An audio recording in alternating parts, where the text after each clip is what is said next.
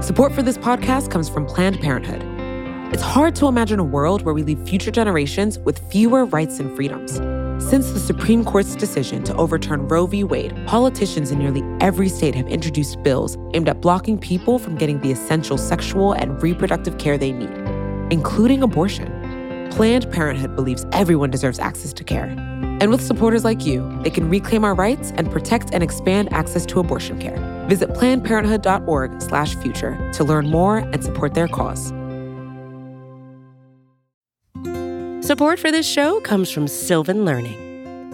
When children love learning, they can tackle any challenge life throws at them. Sylvan's Insight Assessment can help you determine if your child is ready for what's ahead.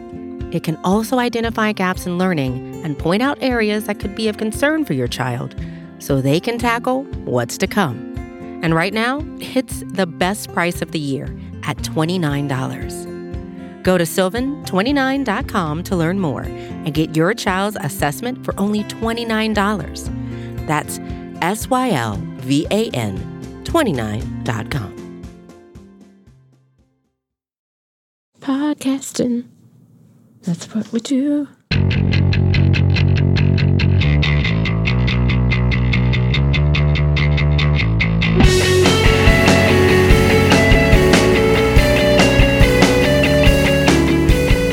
Hello and welcome to another episode of The Weeds on the Vox Media Podcast Network. I am Ezra Klein, not Matthew Iglesias. I'm here with Jane Coaston. It is the first Jane and Ezra only show. Hello, Jane. Hello, Ezra. It's exciting. It's very exciting. We finally got rid of all those other folks. Now we can have the real talk. It's true. We've thinned the herd. So let's talk about how our elections are completely unsafe and already hacked. We ran a really deep investigation into election security over at Vox. It was by Benjamin Wofford, and the piece, we'll put it in show notes, but it's called "The Midterms Are Already Hacked, You Just Don't Know It Yet." And it is, I would say, one of the scariest pieces of reporting I've read in some time. He talked to over 100 people involved in either election administration, election security, election analysis, and what they told him was genuinely scary. I want to start us out by reading this one passage because I think it frames a problem really well. He writes, "The United States this November, it won't have one midterm election or even 50, but a number closer to 10,000. Elections," he's saying here, are locally administrated, and it's these local officials, not the NSA, the FBI, or the Department of Homeland Security, who are standing foursquare against cyber attackers in November. It's as if America's most ancient civilian office, the local election clerk, has become saddled with new and alien responsibilities tantamount to a military contractor. And now here's a quote. "We are at a fundamental disadvantage because it's not a fair fight," says a big tech security expert who spoke on Background. "It's now every county versus the FSB, which is the acronym for Russia's version of the CIA." So that seems bad. That seems very bad. And I think one of the interesting things about this piece, which I highly recommend everyone go read, is how it talks about election vulnerabilities that fall into three broad camps, so to speak. So there is the targeting of individual campaigns through DDoS attacks and that kind of thing, email theft, meddling, the hacking of our national discourse, propaganda efforts, which I think is what a lot of people are most familiar with when we talk about the 2016 election and Russian interference. And the, I think, most concerning to me is the vulnerability of the technology itself that underlies the election infrastructure. And I think that that's been something that's been coming up a lot recently. There was a Twitter thread that went around yesterday that was talking about how in Texas, apparently on some of the touchpad election devices, it was switching people's votes. People who had voted straight ticket, this specific person had voted straight ticket Democrat. When they went back through their votes, they saw that their vote for Beto O'Rourke had been switched to a vote for Ted Cruz. And they talked to the elections office in Texas, and Texas responded by saying, oh, this has been happening for years. It's just, you have to go back and check because this can happen all the time. Neat. And my first thought, that doesn't sound at all reassuring. But the fact that because this is a local problem, these are local officials trying to deal with something that now takes on national importance.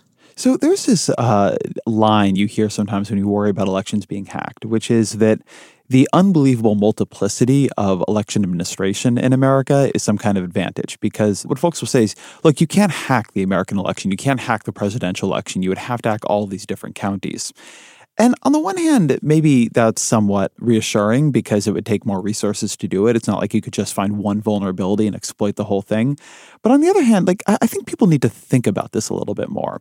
So it would not be hard for Russians or North Koreans, or honestly, just anyone, right? A group of effective hackers who just want to sow chaos, to identify six midterm House races that could flip the House, or 12, or in a presidential election to log on to the Upshot or log on to 538 and figure out what are a couple of counties in a couple of key states that could really change the outcome.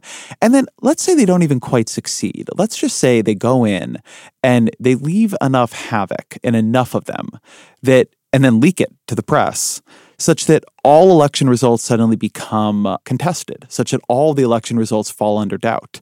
I think people forget this, but there was a big argument about what Russia was trying to do in the 2016 election, and what previously to succeeding beyond their wildest dreams and electing Vladimir Putin's best friend, Donald Trump, what they thought they were doing in America, which was not actually that they were going to hack the election and change who won. They didn't think they could do that. What they were going to do was sow chaos. What they were going to do was show that America's vaunted political system, its democracy, is not that democratic, it's not that trustworthy, it's not that safe, and they're going to turn us against each other by just throwing everything into doubt. And if you imagine this not as like a hacking operation, but as a dissension operation, like as an operation to sow instability and chaos, it would not at all be hard to target a couple of the weakest and most critical county election systems. And whether or not you actually change the votes, you could certainly leave enough havoc to make people wonder if you had. And trying to imagine what the aftermath of that would be, it's not like we have strong procedures in this country. We don't have a procedure for rerunning an election because now we don't believe the outcome. We have no idea what would happen. And we're not even talking about this effectively. Right. And I think that there's something to be said about the notion that the goal was not inherently, with Russian interference or with interference in general, the goal is not necessarily we want to elect a specific person.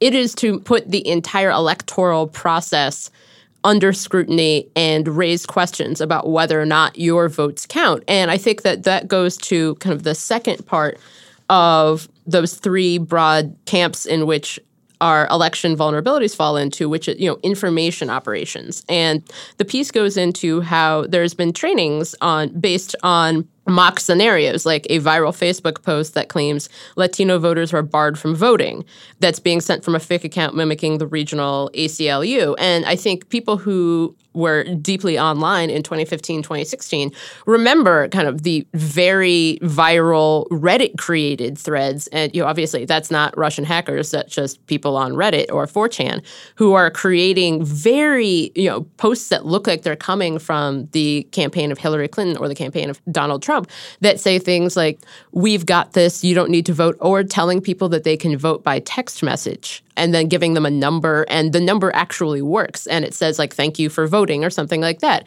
which you think— that's so devious. Yeah, it's super devious. And for you and I, for majority of our listeners, they're thinking, who would fall for that? But then someone, of course, did. And trying to take back those kinds of posts or trying to take back information is virtually impossible once it's out there.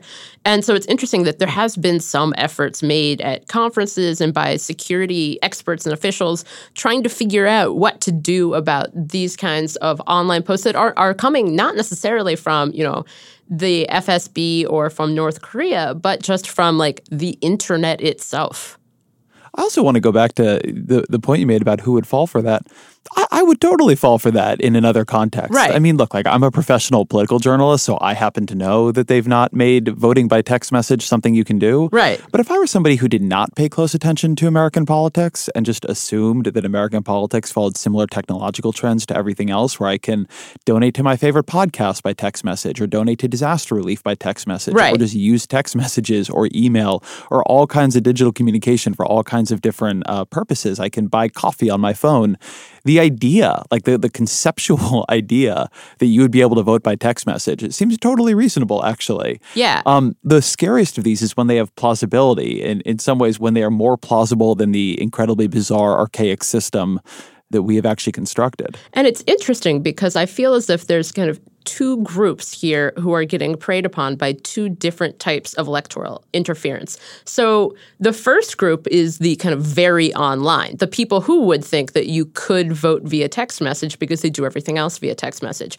But then you see the very not online. And those are the people who are voting on touchpads for their local county sheriff. And those touchpad technologies are all sold by one company. And the piece goes into, how children have hacked these. And so it's interesting how there are two separate groups that both, think of themselves in very different ways, but are equally vulnerable to different kinds of election interference. Yeah, and so I want to go back to some of the numbers from the piece. I thought this was pretty striking. Since 9/11, the country has spent more than $100 billion securing about 5,000 airports. With 10,000 separate electoral jurisdictions in the U.S., the number of potential election targets is far greater, and the money allocated so far, $380 million, is a decimal of a percentage point in comparison. Something I think that this piece did a really good job of showing, and that we don't talk enough about, is we don't take elections seriously in this country. We don't take them seriously as something to protect. We don't take them seriously as something that we have principles that should govern, at least to a large degree, how they are run. We've sort of outsourced how they are run to 10,000 different jurisdictions, many of which run them in very different ways and sometimes in very problematic ways. Elections are like the wellspring of everything else in our political system, and we sort of treat them as things that are meant to take care of themselves, that they've worked before, so they should just work in the future. And even after 2016, which should have been a real wake-up call, and you can go back to 2004 and the panic about Diebold machines and the way that, you could have imagined that throwing the election out of legitimacy. And for many people it did, right? There was a lot of talk among liberals that the election had been hacked. It's not a view I buy into, but it was definitely out there. You would think we would really try to harden this. We would think that if nothing else, we'd want elections to be legitimate, but we've not put in the money and we've not put in the bipartisan theory to do so. There's this other part of the piece where they talk about senators this summer tried to pass an additional $250 million for states in time for the midterms. The amendment was blocked by Republican Senator Roy Blunt of Missouri. He called it a potential new entitlement. Yeah. Yeah. It's fascinating also because I think that we have an idea about elections. I think it plays into why the midterms traditionally, unlike this one, there's so much less attention from Americans. But it's interesting because the piece goes into how the campaign staffers of a congressional candidate in North Carolina found that a website for their candidate, Linda Coleman, there was an entirely new one that had been created, and they hired a consultant to investigate, and they found that the website registration was Russian. And, there was another congressional candidate running in Alabama, Tabitha Isner. She alerted the FBI because the attempts to break into her campaign website had also come from Russia. So it's interesting that in local elections, while people in those localities often apparently, aren't as invested in voting in them, people from St. Petersburg and elsewhere are very interested in those elections. Oh, so I listen, I'm not an expert on this. I read that a little bit differently. I read that as practice runs. Not that Russia cares so much about these local elections, but that if you are Russia and you need to practice on how to break into local election systems or affect elections you care about, what you would want to do is you would want to take a couple tries at it in pretty low stakes places where people aren't paying a lot of attention. Right? Like, how are you going to get those at bats? Well, you're gonna use local elections as your targets. Ah, that's a good point, Ezra. It's a really scary point. Right. And I think that getting at the fact that there are thousands of elections, and I really like, you highlighted this in the excerpt you read, that, we talk about the midterms, but we mean in a sense about 10,000 elections. And these are happening, all across the country. And each of these is incredibly vulnerable. And even, Democratic Senator Claire McCaskill had her Senate staff targeted with a spear phishing campaign. And, these are high-level people with high name recognition among people who follow politics at the congressional level. And so it's not just these smaller elections that they're trying this on. It's Claire McCaskill was in a dogfight in Missouri. And so I think that it's interesting how it's happening all across the country. And one of the things that I just think is interesting about this, and this is a point Wofford makes a number of times, but the people who run elections in this country, they're not IT specialists. You don't get into running your local election because you were Google's senior vice president of external affairs or Facebook's data security chief, although not that person seems to be doing such a great job. But you don't get into this job because you're into IT. You get into this because you're into politics, because you're civically engaged, because you're a party functionary in a county where your party controls power. There are a lot of reasons you might become involved in the administration of local elections, but virtually none of them have to do with IT. And yet now elections are, to a very heavy extent, an IT question. They're very much about information security. They're very much about whether or not the information devices you're using are usable by people, what you do when they break. And so you have this problem where the people coming at the elections are very sophisticated hackers, right? Like you and me, Jane, like compared to people who run elections oftentimes are probably pretty online. We work for a digital media company. We probably use two-factor authorization, like all these different things. But we're not at all sophisticated compared to teams of Russian or North Korean or whatever, Belgian hackers. Right. And so like it is that gap, right? Both that the machinery is quite old, the software is being bought by a number of third-party vendors who are not great. They're making software to specifications that were constructed prior to the concern about election security against foreign agents. And then the people running this stuff don't know what they're doing on an IT level. Like that's a really bad mismatch. And I wish we could get people like in politics to see this as a real problem, because I don't know how to think about what would happen. Like right now, like my case, I don't think Russia swung the 2016 election. I know people disagree with this and it can go back and forth, and I can't prove it because it was a very close election.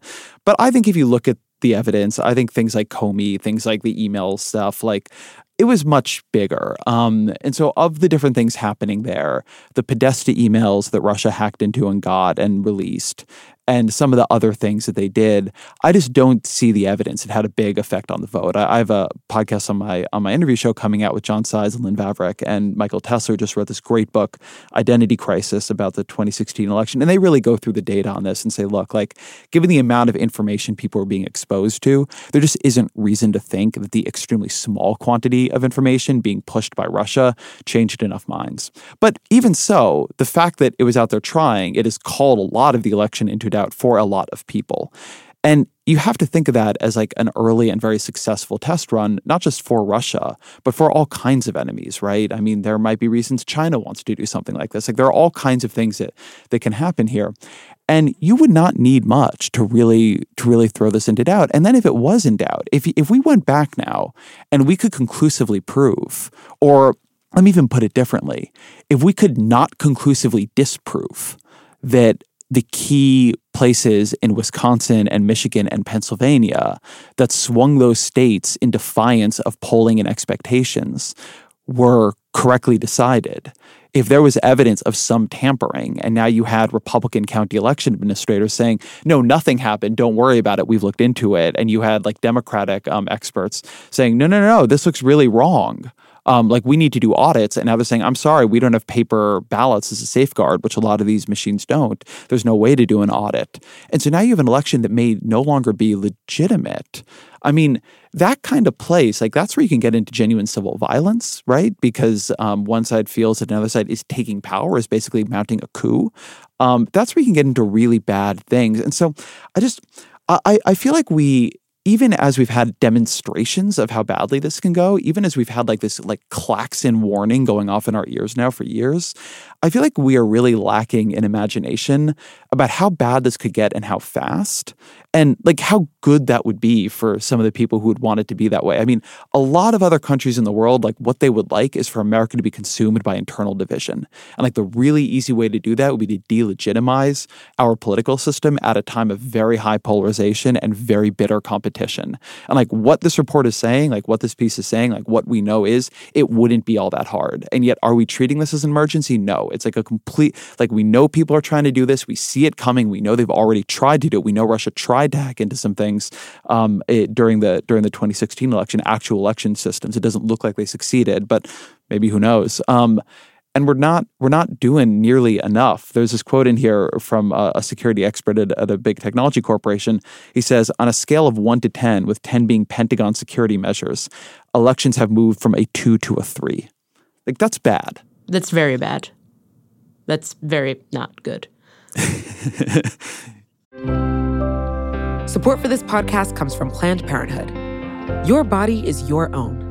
That's why Planned Parenthood is committed to ensuring that everyone has the information and resources they need to make their own decisions about their bodies, including abortion care. Today, lawmakers who oppose abortion are challenging Planned Parenthood.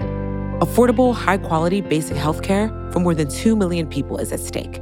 Planned Parenthood believes that health care is a basic human right. That's why they fight every day to push for common-sense policies that protect our right to control our own bodies. They also work tirelessly to oppose the onslaught of new policies aimed at interfering with personal decisions best left to patients and their doctors. They won't give up, and they won't back down. You can join Planned Parenthood in the fight to help make sure that the next generation can decide their own futures. The organization needs your support now more than ever. With supporters like you, they can reclaim our rights and protect and expand access to abortion care. Visit PlannedParenthood.org/future to learn more and support their cause. Support for The Weeds comes from Burrow. Okay, are you ready for the understatement of the century? Buying furniture can be frustrating. You end up visiting a bunch of stores searching aimlessly for the right pieces to match your home, then spend hours trying to get those pieces together, or together again if you got it wrong the first time. And that's even if you were able to get it through the door. Burrow is a furniture company that wants to make the whole thing easier. Burrow's new Dune line features a contemporary yet timeless look inspired by the craftsmanship of classic mid-century construction. If you're looking to bring a sense of luxury, comfort, and durability to your outdoor spaces, you might want to consider Burrow.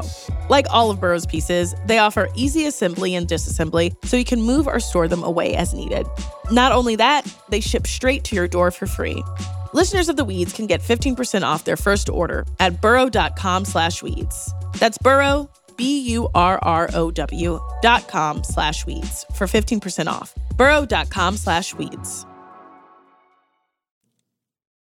I think something that I want to get into a little bit, because you brought up voters in Michigan and Pennsylvania and elsewhere, and something that I think is interesting is that part of the effort here, and I think you saw it a little bit in 2016, isn't just about making people think that their vote doesn't count. It's a demotivation effort. Mm-hmm. I've talked about this a little bit on Twitter, but the goal of any political campaign, in my view, is to motivate your voter and demotivate their voters.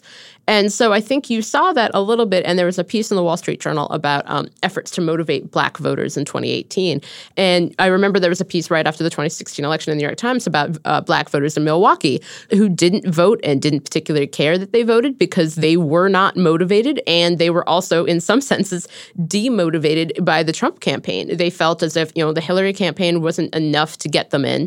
They felt as if their votes didn't really count anyway, and they didn't really feel the call to talk about the issues, or that felt that they'd been called to do so. Part of the issue also is not just, internal divisions or a civil war of some sort. It is causing people to just give up entirely on the system, because you can operate, very effectively as a American without voting or getting involved in politics or seeing that as something that you can do. And we've seen that. There was a terrific piece in The Atlantic a couple months ago about how while Black civics has decreased as a result since the 2016 election, there has been more interest from African Americans in voting and in getting out the vote. But just the 2016 election was, in itself, extremely demotivating for African Americans. And I think that needs to be part of how we talk about this, is not just that external elements want to drive us to take up arms against our neighbor, but they want people to just stay home and give up. And I think that's equally concerning to me. So here, I think, is the slightly tricky move to make in this conversation.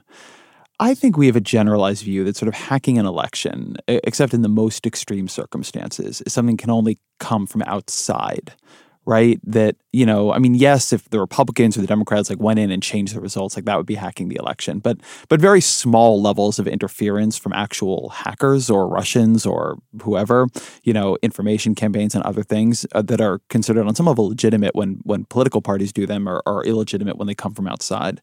And so I think it's worth taking a little bit of a principles level view of this. What we're saying is that there's a real problem when somebody intends to vote for a candidate, tries to vote for a candidate, and is prevented from having that vote count or count for the right candidate. And you can mess that up at any of those levels, right? You can mess up their intention by giving them bad information. You can mess up whether or not they are able to vote by, say, taking down voting systems or all kinds of things. And you can mess up whether or not their vote counted by hacking into the back end. And there is a lot of activity right now in this country that I think one should basically think of not that differently from external events to affect an election, which is organized efforts to keep people, usually young and non-white people, from voting. I think in Georgia, for instance, you have this. I think is just crazy. It is a crazy thing that elections are often administered by people running in them. But Kemp, the Republican candidate for governor, is the Secretary of State, which is to say he is the state's key elections administrator. And he's running this very big voting purge in which 70% of the people being purged from the system, unless they are able to figure it out in time and get out of it, are African American. And I don't know, it's obviously different than the question of people might hack into our voting systems, but because I don't think that we actually have a view in this country, despite saying we do, that the vote is sacrosanct and that what should happen is it should be as easy as possible for people who want to vote to vote and then have that vote count. There are a lot of efforts to interfere with whether by just making it really difficult for people to vote. In the places where you have very long election lines, those places are hugely disproportionately non-white. There are all these ways that you can get into the transmission process between I want to vote and I have voted and my vote has counted. And there's I think a pretty organized effort, primarily on the part of Republicans right now, to change the election results from what they would be if it were easy for everybody to vote. And again, I wish we didn't see that as just a normal part of partisan politics. I wish we saw that as a violation of transpartisan ideals and how our political system is meant to work in the way we see it that way when it is done by outside actors. So I want to read a quote. It's from 1980, and it's from the late conservative activist Paul Weyrich, who in 1973 helped to found the Heritage Foundation. And in 1974, he founded the Committee for the Survival of a Free Congress, which basically his entire goal was to go after left-leaning and labor groups that he believed were keeping conservatives from dominating Congress. And so in 1980, he gave a speech in which he said, "Now many of our Christians have what I call goo-goo syndrome. Good government. They want everybody to vote. I don't want everybody to vote. Elections are not won by a majority of people. They never have been from the beginning of our country, and they are not now. As a matter of fact, our leverage in the elections, quite candidly, goes up as the voting populace goes down." And I think that that's a really interesting point that he made there, and I think that that's a point that was also made by Phyllis Schlafly and other conservative activists of the 1970s, 1980s, 1990s, which is that you should not have that many people voting because the wrong people will vote. And, there's a quote from Phyllis Schlafly in a column for WorldNet Daily a couple of years ago, the late conservative activist, who said that early voting violates the spirit of the Constitution and facilitates, in her terms, illegal votes that cancel out the votes of honest Americans. Because there's this idea that there are a certain group of people who should be voting and there are a certain group of people who shouldn't be voting. And it's pretty clear in the view of these conservative activists that the people who should be voting are the people who are white, living in kind of middle-class areas, and who they believe are somehow immune to quote-unquote identity politics and don't want to, I believe that there was a quote in, I can't remember which election it was, but the idea that some people are just voting for free stuff.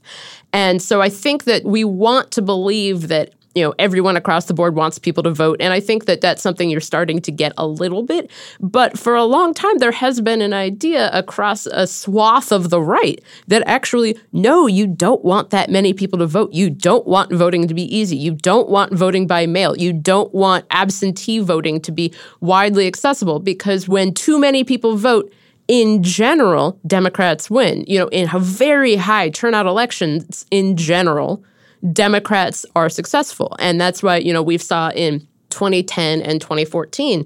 2014 is one of the lowest turnout midterm elections in the history of this country, and it's one in which Republicans dominated, because in general, the people who would be motivated to vote in those types of elections tend to be older and tend to be white and tend to be already part of the Republican base. And I remember in the olden days of when I worked at an LGBT rights foundation, we did a lot of GOTV outreach for the 2014 election, and just the degree to which people were just not interested, because it wasn't a presidential election. It didn't seem that critical. But the people who were interested were generally right-of-center conservatives. And so I think that we can talk about voter ID laws and gerrymandering and some of the issues that have to do with limiting Black voters, but that hasn't happened on accident. It has been a purposeful effort by a swath of people, generally on the right, who believe that this country works best when fewer people vote and fewer people are able to vote.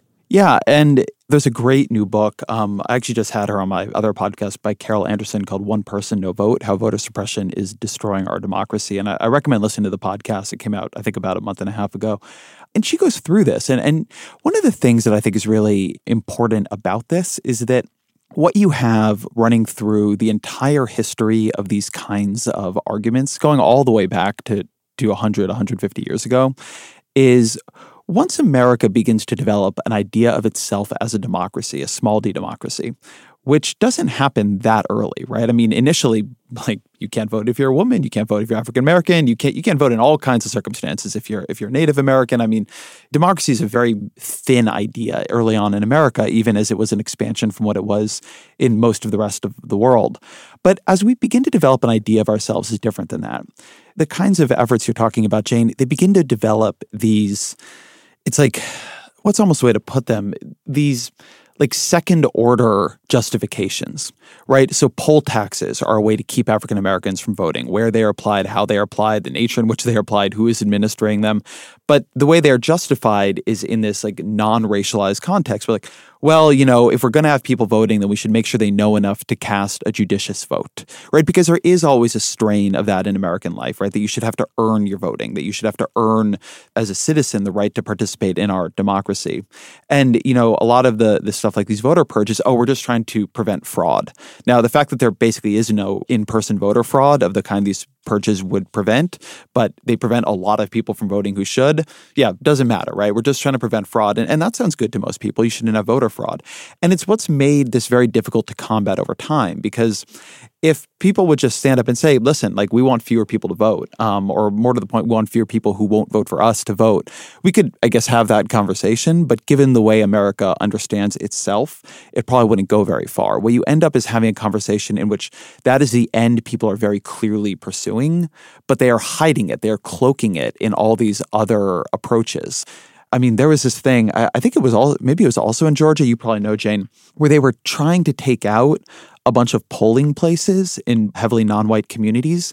The Republicans were on the grounds that the polling places were not Americans with Disabilities Act compliant. Yes, I remember that. Yeah, the argument being they're not accessible. So they were trying to take out these polling places, not replace them with accessible polling places, not replace them with more, just have them gone. And the idea was, with them gone, there'd be fewer polling places. It would take much longer to vote. People were going to come. They don't get the day off. I mean, I'm a huge fan of the idea that voting should be a holiday. They don't get the day off. They're working. They come up. The line is 2.5 hours long. They leave. And meanwhile, what they're saying is not that these people shouldn't be able to vote. It's that these polling places are not ADA compliant. We're just worried about the accessibility of polling places. It's genuinely stomach turning. What I would say as a criticism here of Democrats is that it is something Democrats have a defensive reaction to, right? They, when confronted with something like a harsh voter ID law or the reduction of polling places on ADA grounds in order to prevent people from being able to vote in a timely manner, they will get defensive of voting.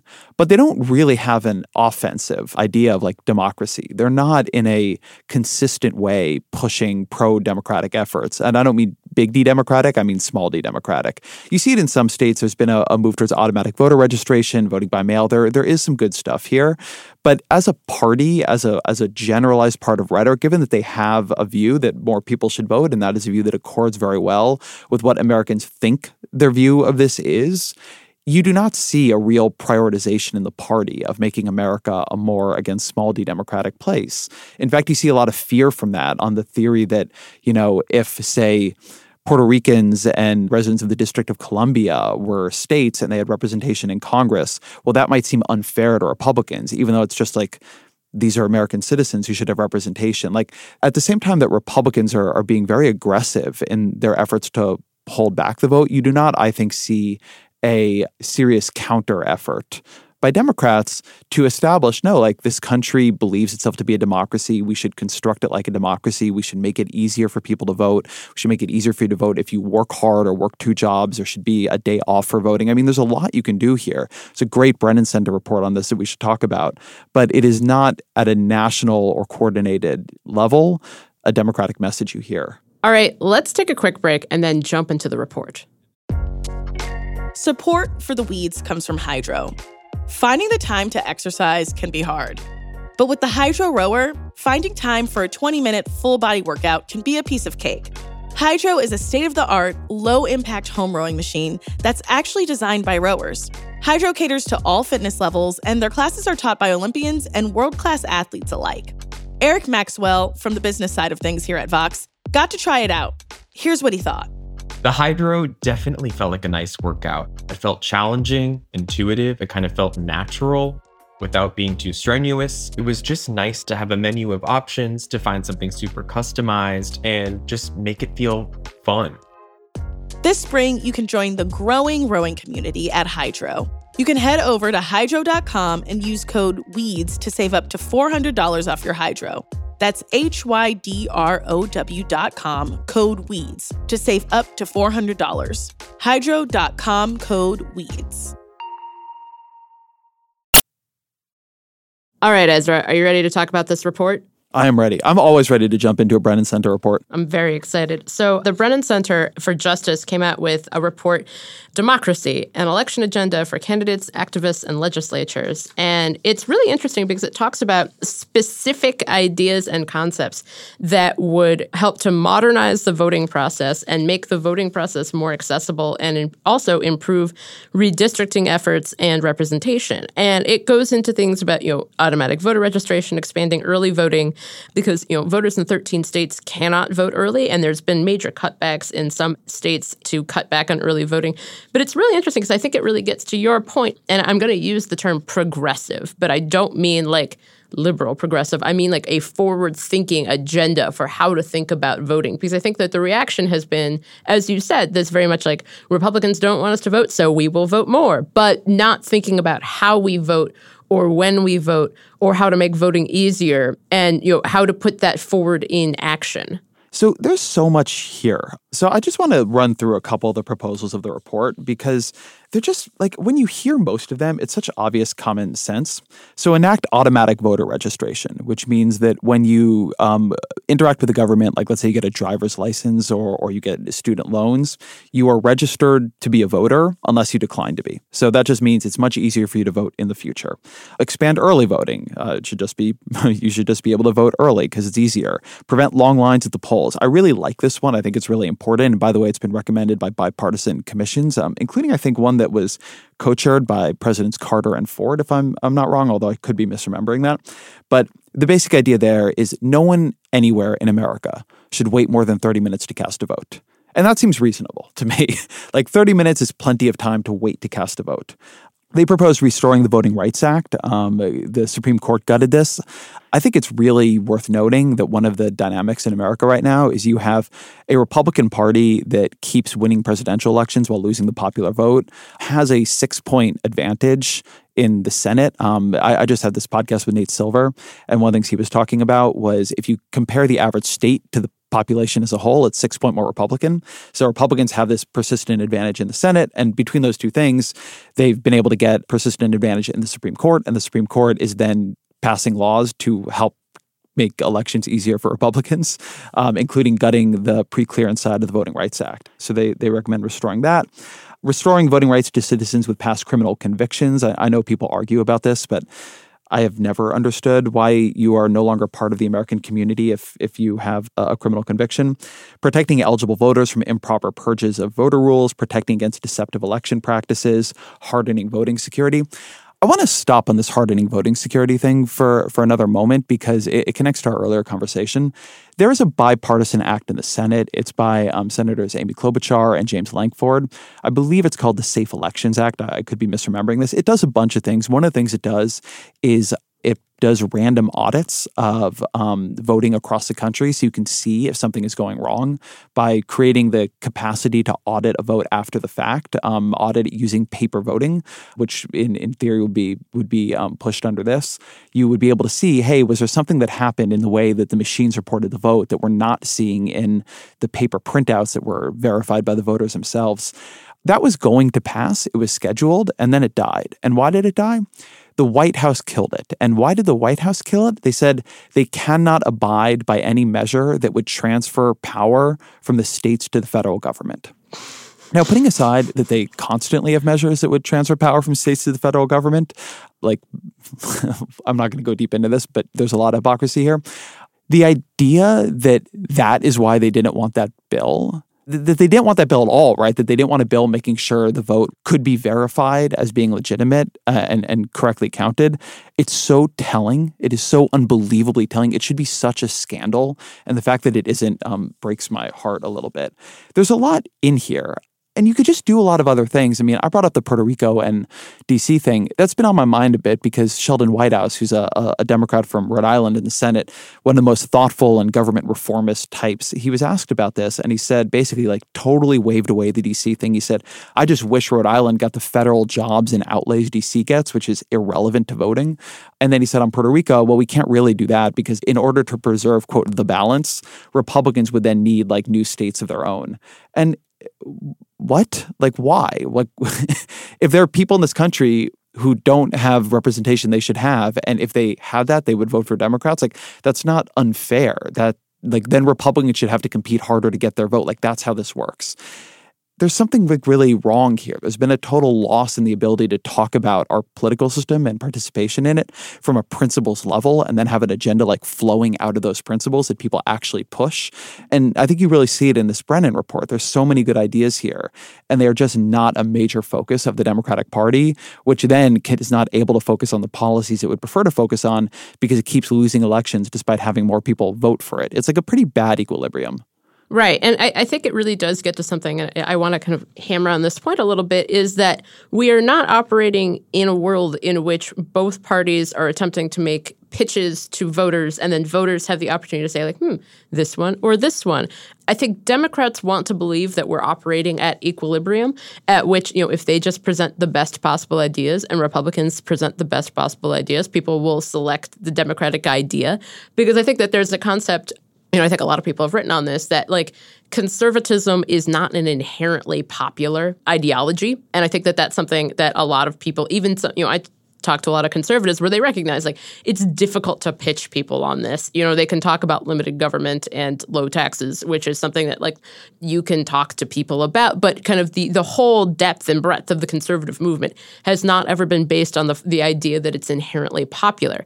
It's time to recognize that for a lot of our politics, there's one side that's like, yes, we're having this competition of ideas. And there's the other side that's saying, no, we very much would prefer not to do that. And so this report's really helpful because these aren't wild and crazy concepts. These are, a lot of states already have a lot of this in place. Voting by mail, for example, which has been a tremendous success in the Pacific Northwest. But I think that there's an idea that because they would encourage more people to vote or make voting easier, that they would inherently make it easier for Democrats to win, which it's not how it should work. It's not how it should work that you don't do something that's inherently good because it might help the people you don't like. And yet that's where we live now. But I want to push on this a little bit because I think it treats American politics as too static. Because I see this a lot. So Matt, I thought, spoke to this really well in his really great piece on the Hack app, which, again, if people have not read that, it's not quite this conversation, but they should read it. And he talks about there's all these studies trying to quantify the push that Fox News and Sinclair give Republicans. And, Fox News, going back to the 2008 election, appears to be giving Republicans 6 points more in the popular vote than they would otherwise have, something in that range. It's pretty big. So you imagine taking that away. And then all of a sudden, you can look at that and say, oh, Republicans would never win an election again. But of course they would win elections again. What would happen is that they would be appealing to an electorate that reflects the electorate kind of naturally a little bit more. And so they would moderate in some important ways.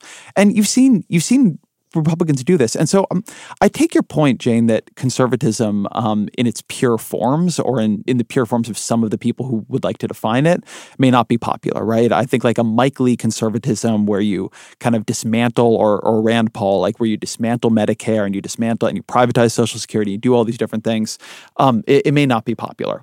But Republicanism can be quite popular. Right. And it often has I think been that's an popular. important point. That's good. Yes. Ronald Reagan was popular. George W. Bush did not win his first campaign for the presidency, but did beat John Kerry in his second campaign for the presidency. It can be perfectly popular. You have a Republican governor in Massachusetts who's extremely popular. There are a lot of ways for Republicans to be popular.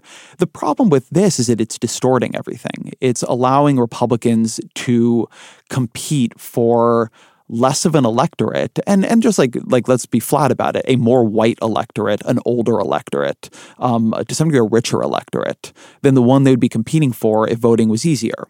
And if they were competing for that broader electorate, they would have to appeal to that broader electorate. And they may do a really good job of it, right? They may kick Democrats' ass. I think it's a totally plausible outcome here, certainly in, over a couple of election cycles. There's always a sort of lurking idea of reformicon conservatism that, you could imagine someone like a Marco Rubio pushing. There are people out there who could do it. But it doesn't happen because they've reconstructed their base through gerrymandering. They have reconstructed their districts. And so the crowd they are playing to is a somewhat smaller crowd. And it allows them to spend some of the support they would otherwise have to win on being a little bit more of a ideologically extreme party than they would be. And I think that's bad for politics too. I think that they should have to be competing for the country as it is, not an electorate they've kind of chosen or where they've shaved off some of the edges that would hurt them.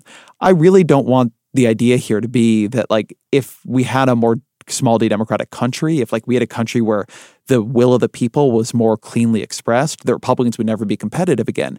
They would be. Right. They would just have to compete. And right now they have created this situation where they don't have to compete for a lot of votes they would otherwise have to win in order to win power. And that allows them to hew to a more unpopular agenda than would otherwise be possible. Right. And I think it's interesting. We had a conversation, Matt, Dara, and I, a couple of weeks ago on Black conservatism. And I sat down with the president of the Heritage Foundation a couple of weeks ago, Kay James, who's African-American. And we talked about this issue about how, why have Republicans stopped reaching out to African Americans? And this is not a new phenomenon. And I think that there have been kind of small efforts, but in general, they've kind of written off African American votes. And she very plainly told me that I needed to know what the hell was going on here too, because I don't understand either. And so this is obviously it's a long thread there. But I think that the idea that both parties should have to speak to all people. And it's interesting because I think that there's been a lot of conservatives writing about how liberals have rediscovered federalism and how liberals are, talking about local issues, and that's how they're appealing to voters. And we saw that in special elections in Virginia and elsewhere last year, and we're seeing that again this year.